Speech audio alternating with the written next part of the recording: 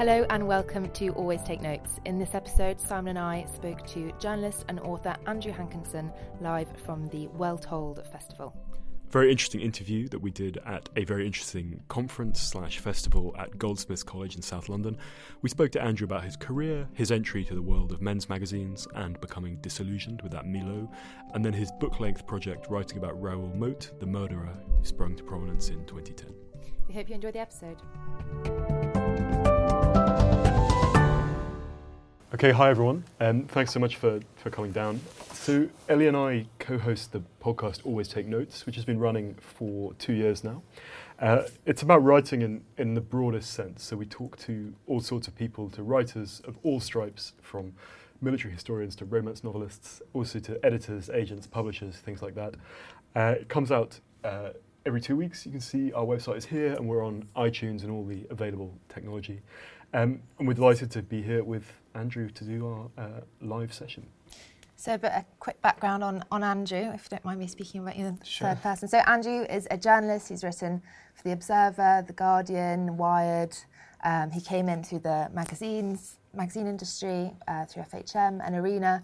But most notably, he wrote this book, which is You Could Do Something Amazing With Your Life, which is fascinating retelling of the killer Raoul Moat's final 8 days, I think it was, before he killed himself. And it's all about his standoff with the Northumbrian police after he killed his girlfriend and her new partner, his ex-girlfriend and her new partner. And it's in the second person, so it's a very interesting read. But before we get to that, let's back up a little bit, Andrew, and go back to how you started in the industry. I know that you studied business and computing. I did business and IT at Manchester Metropolitan, and I didn't do very well at that, and it wasn't a particularly good course or anything. So after that, I was working in a call centre in Newcastle, and after about a year of that, I realised it wasn't what I wanted to do with my life. And it's Ricky Gervais, I think, a quote from Ricky Gervais that saved you. So I wrote about that for The Guardian. It was a quote from Ricky Gervais just saying, don't spend your whole life doing something you don't want to do, and then retire at 60 whatever, and kind of that's the end of your life. So I thought that kind of struck me at the right time.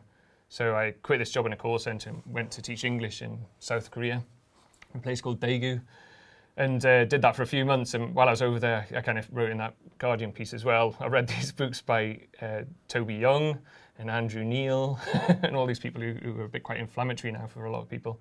But it really...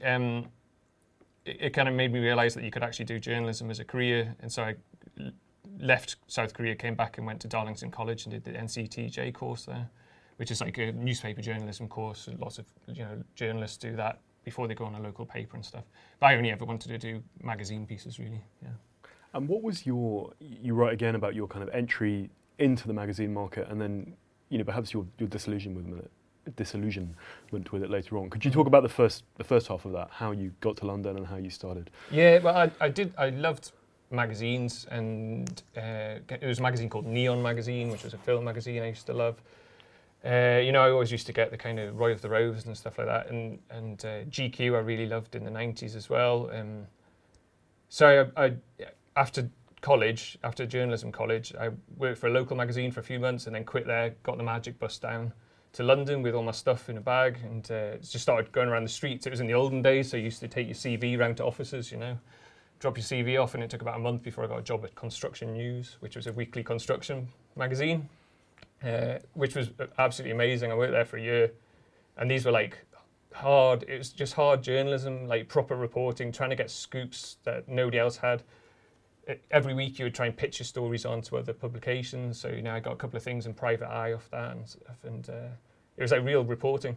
Trade titles have been cited by a lot of very well-known journalists now as a really good way of getting into the industry. Yeah, it certainly was. I have no idea what it's like now. I think Construction News, like most of the magazines I've ever worked for, I don't think it exists in print anymore, I don't think. But so it was definitely a great way of getting down to London. And I think people do internships and stuff now, don't they? But then it was a good way of coming down to London. You had a job, you're going to learn how to be a reporter.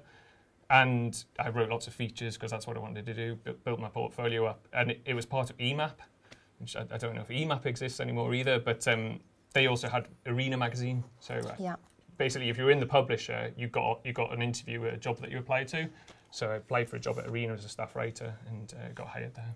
Well, I read a very funny anecdote about your interview process at Arena, where you said it went very badly, the interview. Yeah. And so you took a punt on, you emailed the two interviewers and did a kind of like mock review of your interview in a very self-deprecating way, and it worked, because most people would advise against that. I didn't know I'd written about that anywhere, actually. I can't remember that. But I've done some thorough research. it was Will Storr, was the features editor there, and it was the deputy editor as well, whose name I can't remember, Paul something, and Paul Croughton. Basically, I just went along. I was my usual nervous, kind of bumbling self, and it didn't go very well. But then afterwards, I just thought, okay, I'm in London. The whole point was to write for a magazine that does proper features and stuff, so I really wanted that job, and it went badly. And it was just kind of like, smash the emergency glass now, because that didn't go well. You're not going to get the job, so you've got to do something. So I sent this email just sort of, taking the mickey out of myself, really, and I got offered the job. Did you write it like an analysis in the third person, about like a review of someone else watching? I can't remember. But I know it was really slagging off the way I had been. But it was a way to show them that actually I could write, and the fact that I was aware that didn't go particularly well, So. Yeah. And where in the kind of long evolution of the British men's mag was Arena when you were there? If you have sort of James Brown's Loaded in the 90s. Yeah. So I worked for FHM after Arena. And FHM at some point had sold like 1 million copies or something like that. But I arrived when it was all sinking. It was kind of, What year was that? So Arena, it was like maybe 2006 or 2007 or something like that. But it was constantly struggling to sell copies, I think, and panicking about numbers sometimes, I think, and things like that. So I worked there for like a year, and then I remember I got offered from Construction News. My news editor there came and said to me, "Do you want to come back to us?" And they offered me like a good amount of money, much more than I was earning at Arena. So I went to the editor of Arena and said, "Look, I've been offered all this money. Can I have a pay rise? Because try and play that." And he went, "No, you can't have a pay rise. And also, you are going to lose your job in a few months, so you might want to take that job." So I was like, "Oh no!" And they basically did a round of redundancies, and I was laid off.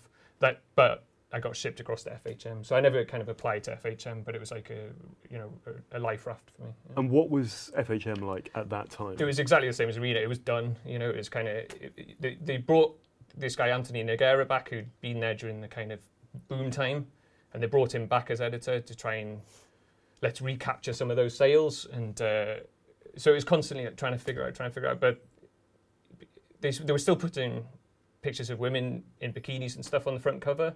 And people just didn't want that anymore. Were there any women working on staff, or was it all?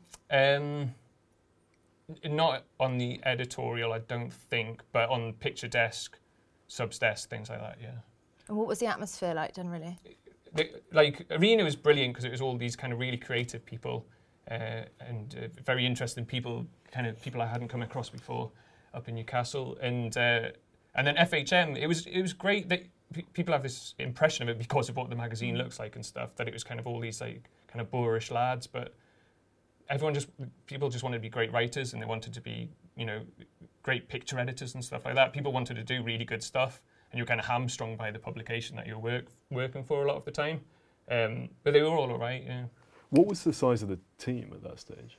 There was probably like, half a dozen people on staff who were kind of writing and stuff, a couple of, a deputy editor, on the picture desk, like 3 people or something like that. Okay. Yeah. And I've always been fascinated to know what would happen when you called someone for a story and said you were from FHM. Like, what was the reaction? People, I mean, a lot of the times it was like celebrity interviews and stuff. Yeah. So there was a particular person it was their job to line those things up. Yeah. And I think they had difficulty, particularly getting people for the cover and things. But writing a feature, so like one of the features I did was spending a week with the search and rescue helicopters for the RAF. They loved it, you know. So all that sort of stuff, the kind of people that you targeted, they were really loving it because we were going to do 6 pages or 8 pages about them and photographs, and they always loved the photographers come along, take pictures of us. You know, we look great. So it was fine. I never had any problems with it really. Were there any features you felt uncomfortable being asked to write, or? No, what? How do you mean? Just in terms of how the style, or I mean, even GQ. If I look, because I used to work at GQ, some of the way the celebrities, especially female celebrities, are written about in terms of the cover interviews. I mean, they'd never be written like that. Yeah, no, now, it's very odd when you look back at the copy. Then it was, particularly about the female cover stars and stuff like that. It was odd. I always felt uncomfortable about all that stuff, and I felt uncomfortable. I never suited. FHM were great because they gave me a job, but I think I was always a bit of a thorn there because I just never felt comfortable with it. I didn't buy FHM ever. I wasn't, a reader of it. So I always felt like I want to be taken seriously as a journalist, and so it was kind of hampered by that. But do you miss anything about that era of men's magazines? No, I wasn't ever really bothered about those men's magazines, so I don't miss them. But everyone felt very uncomfortable. So I was talking to Jeff Maish yesterday, and he used to work for Loaded. And I think some of us who worked for those men's magazines, we were very careful for a good few years afterwards so I wouldn't tell people I used to work for FHM and things, because people made such assumptions about you. So if you're pitching stuff to a serious editor, they don't want someone who used to work for FHM. So you would play that down. So yeah, I definitely felt uncomfortable about the fact that I had worked for FHM. And I'd play that down and keep it. Now, I feel much better about it. I feel like sort of the stuff I've done has proved that I'm a decent writer. So it doesn't worry me so much. And what was your route after the Arena layoff? So Arena went straight to FHM. I did maybe 2 years as a staff writer then. And then they were looking for redundancies again. And how old are you at this time? 26 or 27, something like that.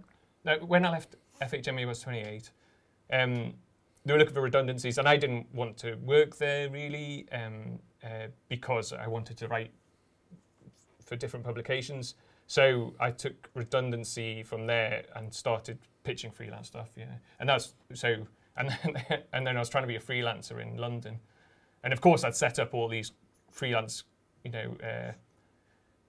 opportunities before I left, and it was like, oh yeah, we're going to have this, and then they get a new editor in, and then none of that freelance stuff happens. So suddenly you can't earn a living. It was really hard. And then I wrote about that for the Observer magazine, which is all about I've got no money. It's really hard, and a kind of boohoo piece. And then you did a follow-up to that. That follow-up was 7 years later. Yeah. But so that was in 2010 when I did the Observer piece, which it was like a cover feature. It was amazing actually, cover feature. And it was 4,000 words, commissioned and edited by Ian Tucker, who I think still works there. And it was really great. It was they paid good rates for at the time, and they gave me time to do it. And what were the rates then? Seriously, I think it was 30p a word, but it was like when I was first doing freelance. And to be honest, the difference, a long piece compared to a short piece. So now, that was 4,000 words I was doing for 30p a word, and now it'd be 2,000 words. So. And you still spend a lot of time on it, even though it's only 2,000 compared to 4,000. That's what I think has made things very difficult for a lot of freelancers, is the short word count. And the difficulties of freelancing is something you've been very open about in terms of financially and in terms of the mistrust you've had with editors. You've been edited beyond recognition, you've said before. And really? Felt uncomfortable. Where have I said that? God, I've read so many interviews with you.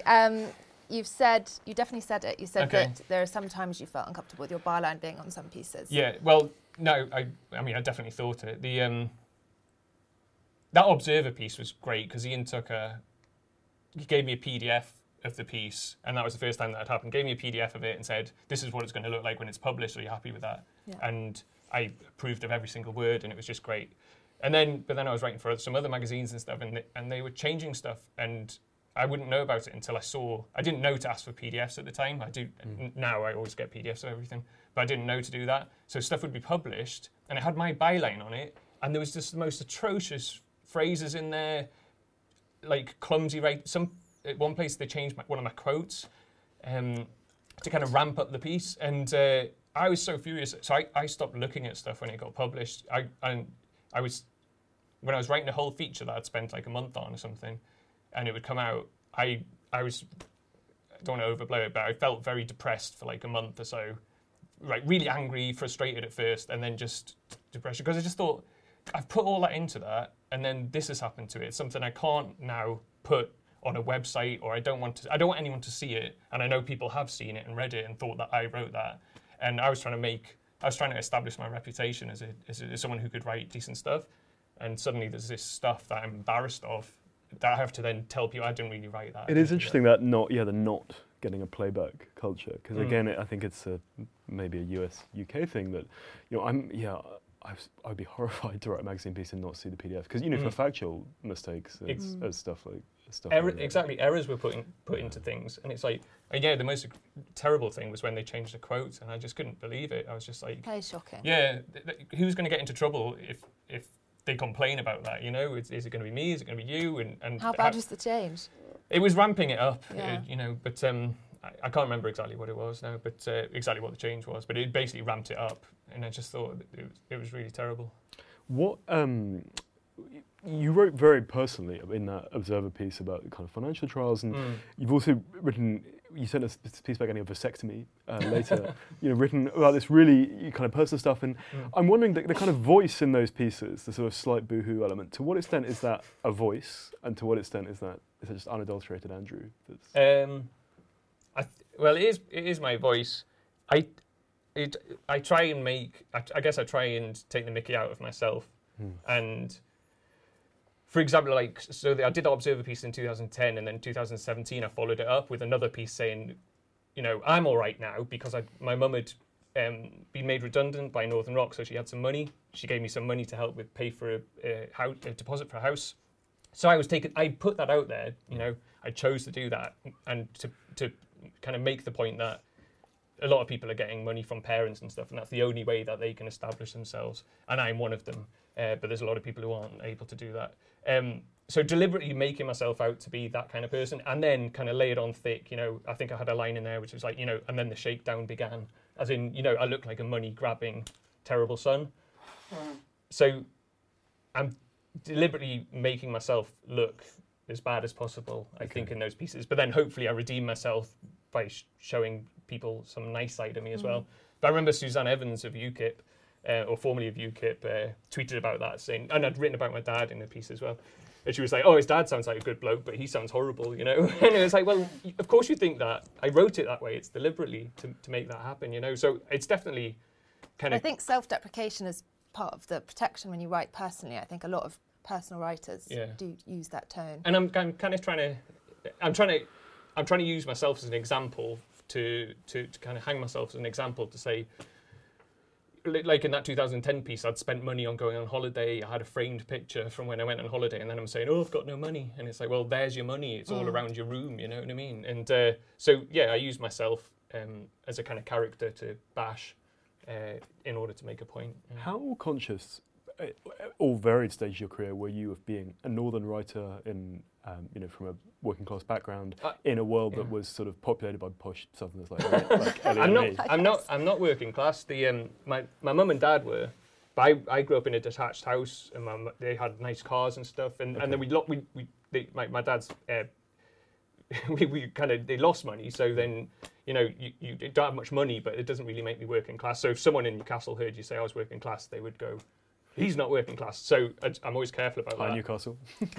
But then when I come down to London, as soon as I came down, it was totally, well, everyone just goes on about, I used to have a much stronger accent and stuff, so everyone goes on about your accent all the time and things. And then in the media world, suddenly everyone seems to have gone to private school and things, so that was very peculiar. But then you start using it to your advantage. I'm the northern guy. I'm the guy from Newcastle, and you sort of play that up a bit. So it's got benefits. But I'm still aware of it now. But I live in Newcastle again now. Well, I was going to say, how did you feel when you went home? Oh, it felt like a retreat. I just could not. My wife was pregnant, and I just could not afford to live in London and bring up a child there. So that's when I started working on the Raoul Moat book. It was in 2010, so he'd just done it. A couple of months later, I was still struggling around for work, couldn't earn enough money. And I was like, she wanted to go back to the Northeast because she's from there. She wanted to be in her family. And I said, okay. And I started, after the Ralmote thing, looking to see if I could get access to that story. And once I realised I could get access to it, then I said, okay, we can go back to the Northeast. At least I'll have this book thing that I can do. Was it always conceived as a book, or did you at first think it could be a piece of long form? I always wanted to do it as a book, but I did try and pitch it around to like the Guardian and Sunday Times magazine as well. While I was working on it, I wanted to see if I could just get a feature going to, bring in some money and do further research and stuff. But I could never get commissioned for it. So. Could you give, just for maybe listeners who aren't familiar with the case, a bit of context about? Sure. So Ralmote was a guy in 2010. He'd been in prison for assaulting someone and came out of prison and went and shot his ex-girlfriend. She didn't die, actually. So he shot his ex-girlfriend, shot her new boyfriend. He did die. And then he went and shot a police officer who was blinded in it he since killed himself. And then Ralmote went off to the hills of Northumberland for like a week. And it was the main news story for a week while he was hiding out there. People weren't sure where he was. It was on the front pages of all the papers. It was rolling news on Sky News and things like that. And then on the Friday night, he was surrounded. They found him. He was surrounded by police officers. And after 6 hours of negotiation, he shot himself. And was the idea were you kind of looking for an idea for a book, or did this trigger the idea? No, I was looking around for an idea for a book. I when I was freelancing, I got very frustrated with the kind of pieces I could get commissioned, and I was quite frustrated with what was being published by magazines and weekend supplements and things like that, because I just wanted to try and do more experimental writing. But obviously the kind of fashion at the moment is with that whole New Yorker type of writing, and so that I was flogging a dead horse sort of thing, so I couldn't get things commissioned. Like I remember one piece that I pitched to the Sunday Times magazine. I think I wanted to write a feature from the point of view of a horse, where I'd go and spend like a week in the stables with like a horse who was going to compete in the Grand National, and then follow them and be with them all the way through the Grand National and stuff. And obviously they were like, no. And and in hindsight, it sounds ludicrous, but this is the sort of stuff I was trying to get commissioned. And I was like, I tried getting second person stuff, because the book's written in second person. I tried getting second person stuff commissioned, and I couldn't anywhere. And I was like, I really want to do a feature, I want to do a big project in second person. I decided I'm not going to get it commissioned for a magazine, so I'll try and do it as a book. And then I was just waiting for something to come along which would fit with that. How big an influence was Bright Lights, Big City? It was huge influence, yeah. The Jay McInerney novel that's written in the second person. Yeah, and I loved that book. And that's exactly, that was where I got the idea for doing second person. I thought he's done it in fiction. I thought it worked really, really well. And I just thought, can I apply that to non-fiction? Yeah. It is such a hard style to pull off, though, and can be quite jarring. I mean, you do it brilliantly, but done wrongly, it can be quite jarring for the reader to read. Yeah, people say that. I don't think I've read bad examples of it, so... I'm sure they just don't get published. Well, yeah, maybe, exactly. So, once you've started writing from that point of view, it's quite easy. And this book's kind of a simple book because it's all from the point of view of Ralmote.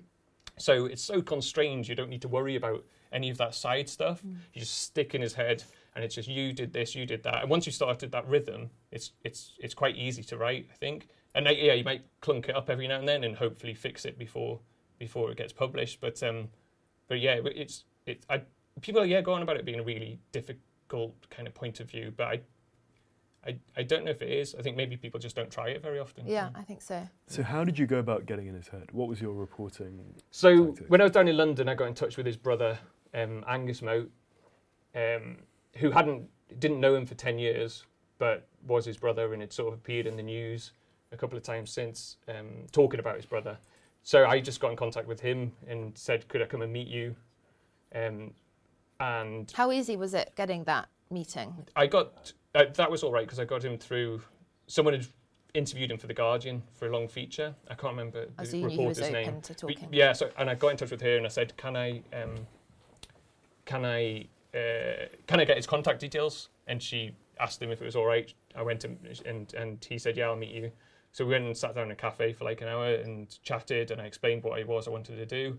And he said, yeah, I've got this. And he when Raoul Moat had died, Angus had been the one who'd gone to his flat with a couple of friends, and they'd emptied out the flat. So they had whatever he'd left in the flat.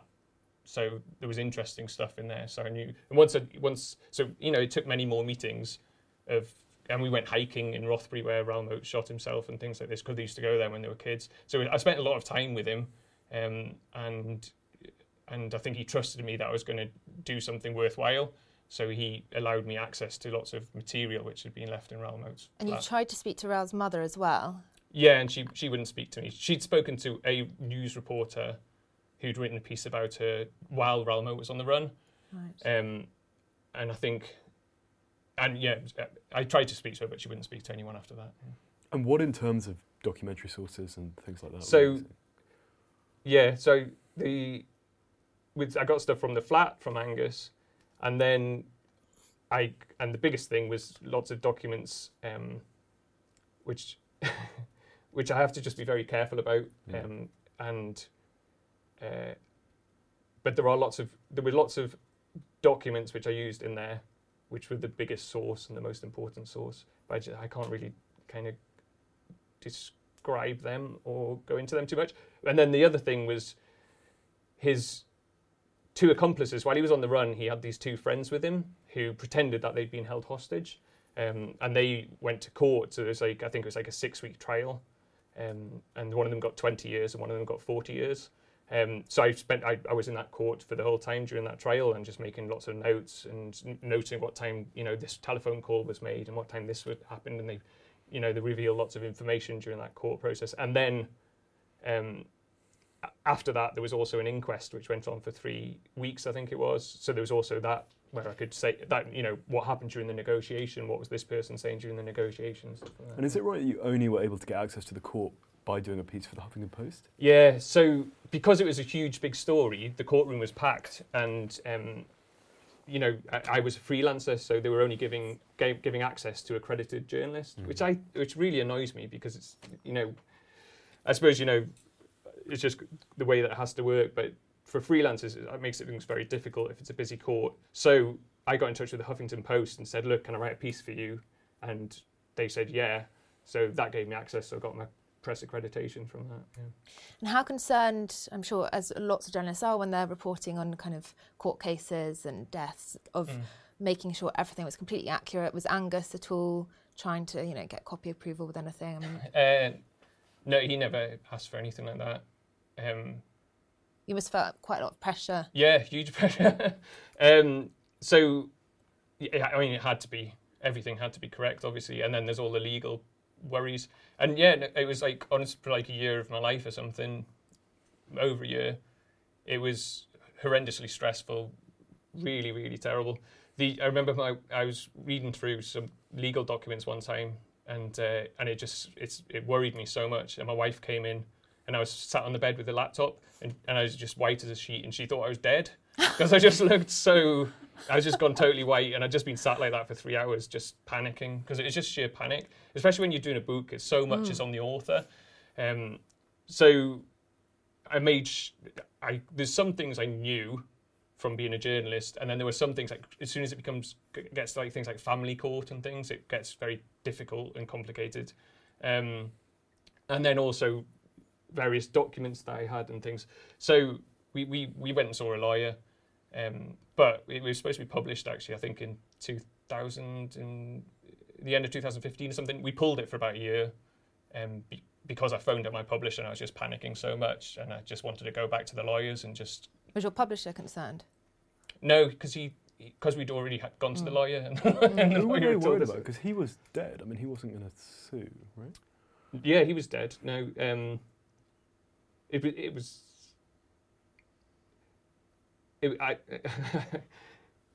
This is one of the problems when the book came out and I would be interviewed about it, because there's stuff I don't want to say and I don't want to highlight, and part of the reason why the book's written as it is to kind of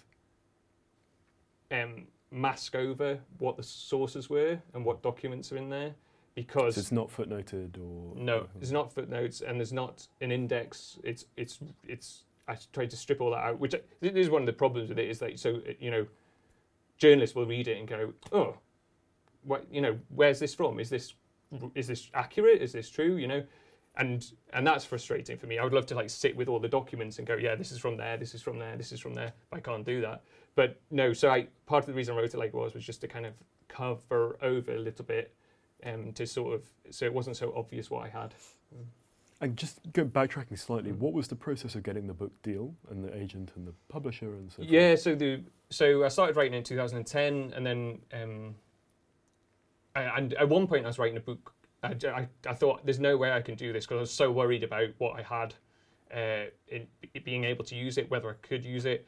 I started writing a book called Not Writing a Book About Raoul Moat, which was just like, and I got like a few thousand words into that. But then what I did was submit like 5,000 words of it or something to this thing called the Northern Writers Awards, which is like a thing, an award scheme for Northern writers, where they give you time to write money. And I won one of those prizes. That was $5,000, which was just amazing. And also they introduced you to agents and stuff. So I'd spent about 2 years on it, and I'd kind of given up on it for a bit. And then once that happened, I was like, okay, that's going to get me to agents, and I've got some money, so I can do a bit more writing. And then I met some agents, came down to London. They take you for a night out in London, and you meet all these agents, and it's kind of like a networking thing. And I got an agent from Green and Heaton, and she was so brilliant. She was a really great agent, and but she wanted a different book to the one I was trying to write. So when I was sending her the proposal, she was like, she wanted it to be like Suspicions of Mr. Witcher. Is that the name of the book? I don't know. So she wanted it to be like this other true crime book. And I was like, that's not really what I want to do. I want to do this second person. I want to do it like that. So she dropped me.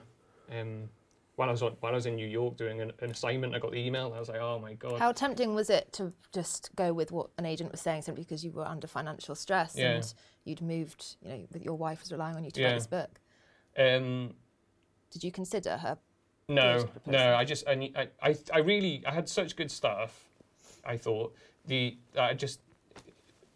I knew it would work as a book the way I wanted to do it, and I thought if I did it that way, it would get it to the market quicker, and it might have been commercial and things. But the whole point of writing this book was to try and establish myself as a particular kind of writer, and to demonstrate, because I'd felt so frustrated with having all these features out with your name on it that you hate. I thought, this will be the thing that I can say, this is how I write, this is the kind of thing I can write, and I'll look after every single word in it, and it's mine. So to then do something that somebody else wanted to do, it would have just defeated the whole point, So after your agent dumped you, what did you do then? So then I went back to this organisation in the Northeast called New Writing North, who run the Northern Writers Awards. I said to them, look, I haven't got an agent. Have you got any suggestions? They suggested another agent who was a good guy as well. He took it to, so I got a proposal. I'd worked on the proposal in the meantime. I sent it to him, which was the proposal as it ended up. And he liked it, and he was really great. And he sent it to the big publishers. And Simon & Schuster came back, I think, and they said, oh, we think you could write some really great fiction. Would you like to write something fiction? And I didn't want to write fiction because I'm a journalist. And I think I went to Penguin, and they said something really nice. And the agents forwarded me the email, actually, and it was like, oh, I'll meet you at, I can't remember what it was, but like, I'll meet you at the Ivy and let's have a chat about it. And he forwarded me this, and I thought, oh, that sounds nice. But that was my agent meeting Penguin, I think it was. And then I just never heard anything back. And I waited like a couple of months. Then I emailed my agent. I was like, did anything happen with that? And I think he didn't respond. And then I waited another few months. I think I called, and he didn't respond. I left a voicemail message at the office, and there was just no response. Then I sent a couple of emails. I was just like, and then it turned out he was quitting the industry to go and do something else. I think he was like becoming an estate agent in America or something. But I think he was. But he was really great. But it was just really, I was frustrated because I was like, he could have said. Yeah, and it was like you kind of got a good reaction from those ones, but maybe we can try the lower down ones now. So I said to him, look, just send me a list of where you sent it. So he got in touch in the end, and I said, send me a list of the ones that you sent it to, and let's just call it quits. And so I did that. And then I just started sending it out to publishers myself.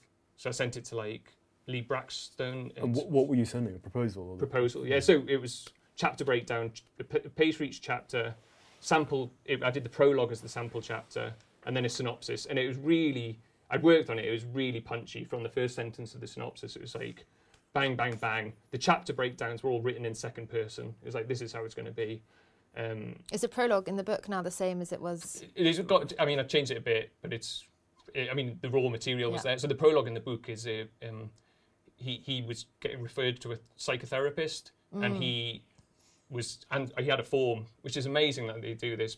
I think they don't do this in some places, but it was a form where it said, what difficulties have you had in your family and stuff like this, and he's writing his answers on the form. So that's the prologue. Did he write in block capitals himself?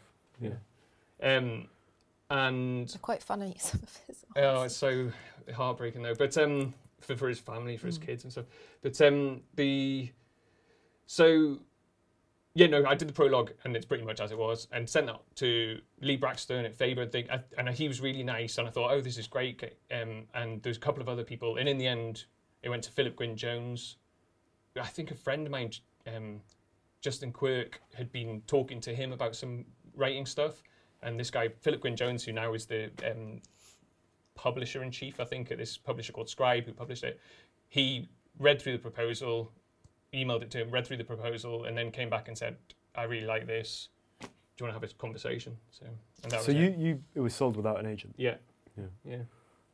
And in terms of the tone of the book, now, I don't know if this is just me, but particularly when you're describing, when Roal's with his accomplices and they're hiding and they're kind of in the tent and they're being held hostage, there is a certain humour in the tone. I mean, the way Roal speaks is quite the way they're analysing their breakfast that they're cooking. You can't help but find some of the book funny in tone. Was that intentional? And I suppose it's quite disturbing because if someone's funny, you tend to warm to them. That's just kind of how humour works. So there's this odd, as a reader, you feel kind of, you find him quite compelling and quite funny, and therefore you slightly warm to him, but then obviously he's highly disturbed. Well, I mean, that is deliberate. It's kind of not. It's. I never thought of it maybe as like funny, but just absurd. So when they were around, his two friends were with him, pretending to be hostages, and they'd go off to the supermarket. So they were camping out, and everyone has this impression of Raoul Moat and his friends were camping out in the middle of nowhere. But for a time, they were just camping out around the back of an industrial estate, just in a field, and there were people walking past and stuff like this. And then he'd send his mates out. They'd go to Sainsbury's, or I think it was Sainsbury's, and buy reggae sauce and things like that. So when you hear those details in the courtroom, you're like, what premium sausages and all those sort of things. And it was just he just shot people. Someone's dead, 3 people have been shot, and now you're buying barbecue sauce and things. It was just so bizarre. And just kind of revealed quite a lot about him and his friends, these two guys, I think, as well. So I deliberately put that in there, it isn't to make light of any of it. It was in order to, juxtaposition that with this horrific violence and this guy who'd done these terrible crimes. It's kind of like showing, are you really having a barbecue at this point in time? But then, of course, there was a controversy with some people thinking, a small fraction of people, but thinking that it was sympathising with, well, how I tried to create empathy deliberately, because, the title of the book is You Could Do Something Amazing With Your Life, and that's something he said, I could do something amazing with my life if it wasn't for. So what I wanted to do, there was a lot of sympathy for him when it happened amongst some people. There was also the people who thought he was a hero, but there was sympathy among the left. There were flowers left at his house. Well, there's that stuff, but more like, so I was living in London when it happened and talked to people on the left, and they were very much, oh, but he must have had a terrible life, he must have had this terrible upbringing. And then you talk to people on the right, and they were like David Cameron, who said, he's a murderer, full stop, end of story. So I was interested in that. It's like, how much is he to blame for his own decisions, So I was taking that title, I could do something amazing with my life, and I was trying to hold him to account, like, okay, bad things might have happened to you, but you still decided to shoot 3 people and ruin all of these lives. So at what point are you not accountable for your actions? And it was just trying to hold him to account for his own actions all the way through the book. And so you didn't do the Gaza intervention, which is somewhat kind of the best known bit about the case in some way. Yeah, that's what everyone says when you say, I wrote a book about Raoul Moat. They say, oh, have you got Gaza in there? Because that was a great bit. And no, he's not in there. Could you just explain what Gaza did? Oh, yeah, so Gaza, I can't remember which night it was. Well, it must have been the Friday night because that's when they found it. But yeah, Gazza turned up, and Gazza's a Geordie, and he said he knew who Raoul Moat was, and he might have met him on the doors and things like this. But he's done interviews since. I think he was taking drugs at the time, maybe drinking, and he tried to get through. He wanted to get past the police and get down to where Raoul Moat was in his armed standoff to try and talk him down. And I think he turned up with chicken and things like this. And so people are really interested in that because it's like this farcical side. But no, I didn't mention that at all in the book. And that was one of the deliberate setting out my stall, because the whole point of it is it's constrained writing. It's all within the head of Raoul Moat, and Raoul Moat did not know that Gazza was there. He didn't know anything about that. So if I put that in there, it would have destroyed the whole book. Yeah. And it seems interesting that the standoff at the end was him threatening to kill himself. Yeah. Right. Which seems I suppose there's so much discussion about police violence and stuff these days. I mean, was that how do you think the police kind of handled that? You could argue that like a less sympathetic policing establishment would have just shot him. Well, I always thought that he ended up dead, but he'd already shot 3 people, including shooting a police officer, and then you go and stand on a riverbank with a gun. If you end up dead, that's kind of like tough luck, is the brutal way to put it. But one of the reasons I wanted to write the book as well was that, he said that there was a police conspiracy against him. He said there was this conspiracy amongst social services. He said all these people were working against him. And then he ends up shot, and it's not filmed by anyone. It's not on the audio because the negotiator's dictaphone ran out of batteries before Raoul Moat shot himself. They didn't film it. So it's like this guy died surrounded by armed police, and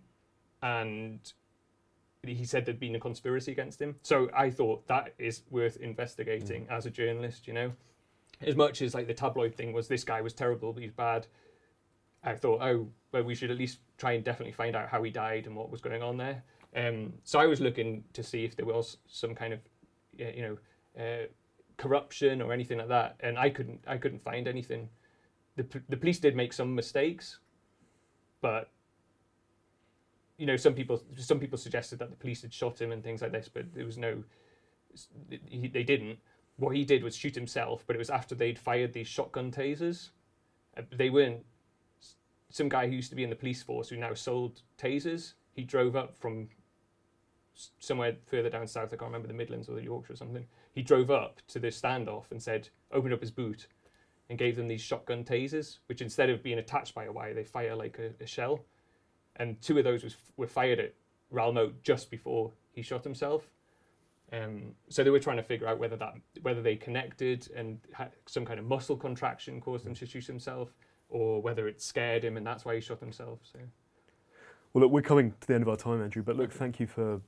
No, I was just going to ask if Angus or his mother read the book, and if you... I no idea if Raoul and Angus's mum read the book. I don't know at all, but Angus did read the book because I sent a copy to him, because I wanted to make sure that I said to him, look, have a read of it, and I'm available to discuss it at any time, because it was all very stressful for him, I think, and I didn't want that to be going around in the background of wondering if Angus is stewing over something, if he's worried about it, if he's angry about it. So I just nipped in the bud, sent him a copy. He read it, and then we met up for coffee afterwards and discussed it. And he was all right. He was okay with it, yeah. Great. Well, look, thanks for being such a fascinating and candid guest, and wishing you all the best for your projects going forward. Thanks very much. Thank you, Andrew.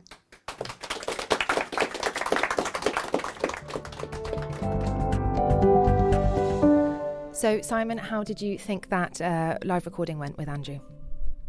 I found it really interesting. We covered a lot of ground. His book is clearly fascinating and also structurally very innovative. It's written in the second person, and he really fought some battles to get that in there. I just thought it was interesting to discuss his kind of love-hate affair with more conventional journalism as well. Yeah, it felt like he'd not had the best experience as a freelancer, and he was clearly very frustrated with the industry. And it was nice. Well, it wasn't nice. It was sad, but illuminating to hear about the problems with editing, and when an editor kind of gambles with your trust and kind of, redoes your piece without your consent. That's clearly an issue. still going on. I'm still reeling from technical details of his vasectomy, which were in one of the pieces he sent. But anyway, this has been Always Take Notes, hosted by me, Simon Acombe. And me, Eleanor Halls. Our producer is Nicola Keane. Zara Hankier handles our social media. Our score is by Jess Danheiser, and our graphic design is by James Edgar. If you'd like to find us on social media, we're on Always Take Notes on Instagram, Take Notes Always on Twitter, and we'd really appreciate it if you enjoyed the episode, if you subscribed to the podcast on iTunes and left a review. And contributed to our crowdfunding on Patreon at Always Take Notes. Anyway, that's all from us. Thank you so much for listening, and have a great week.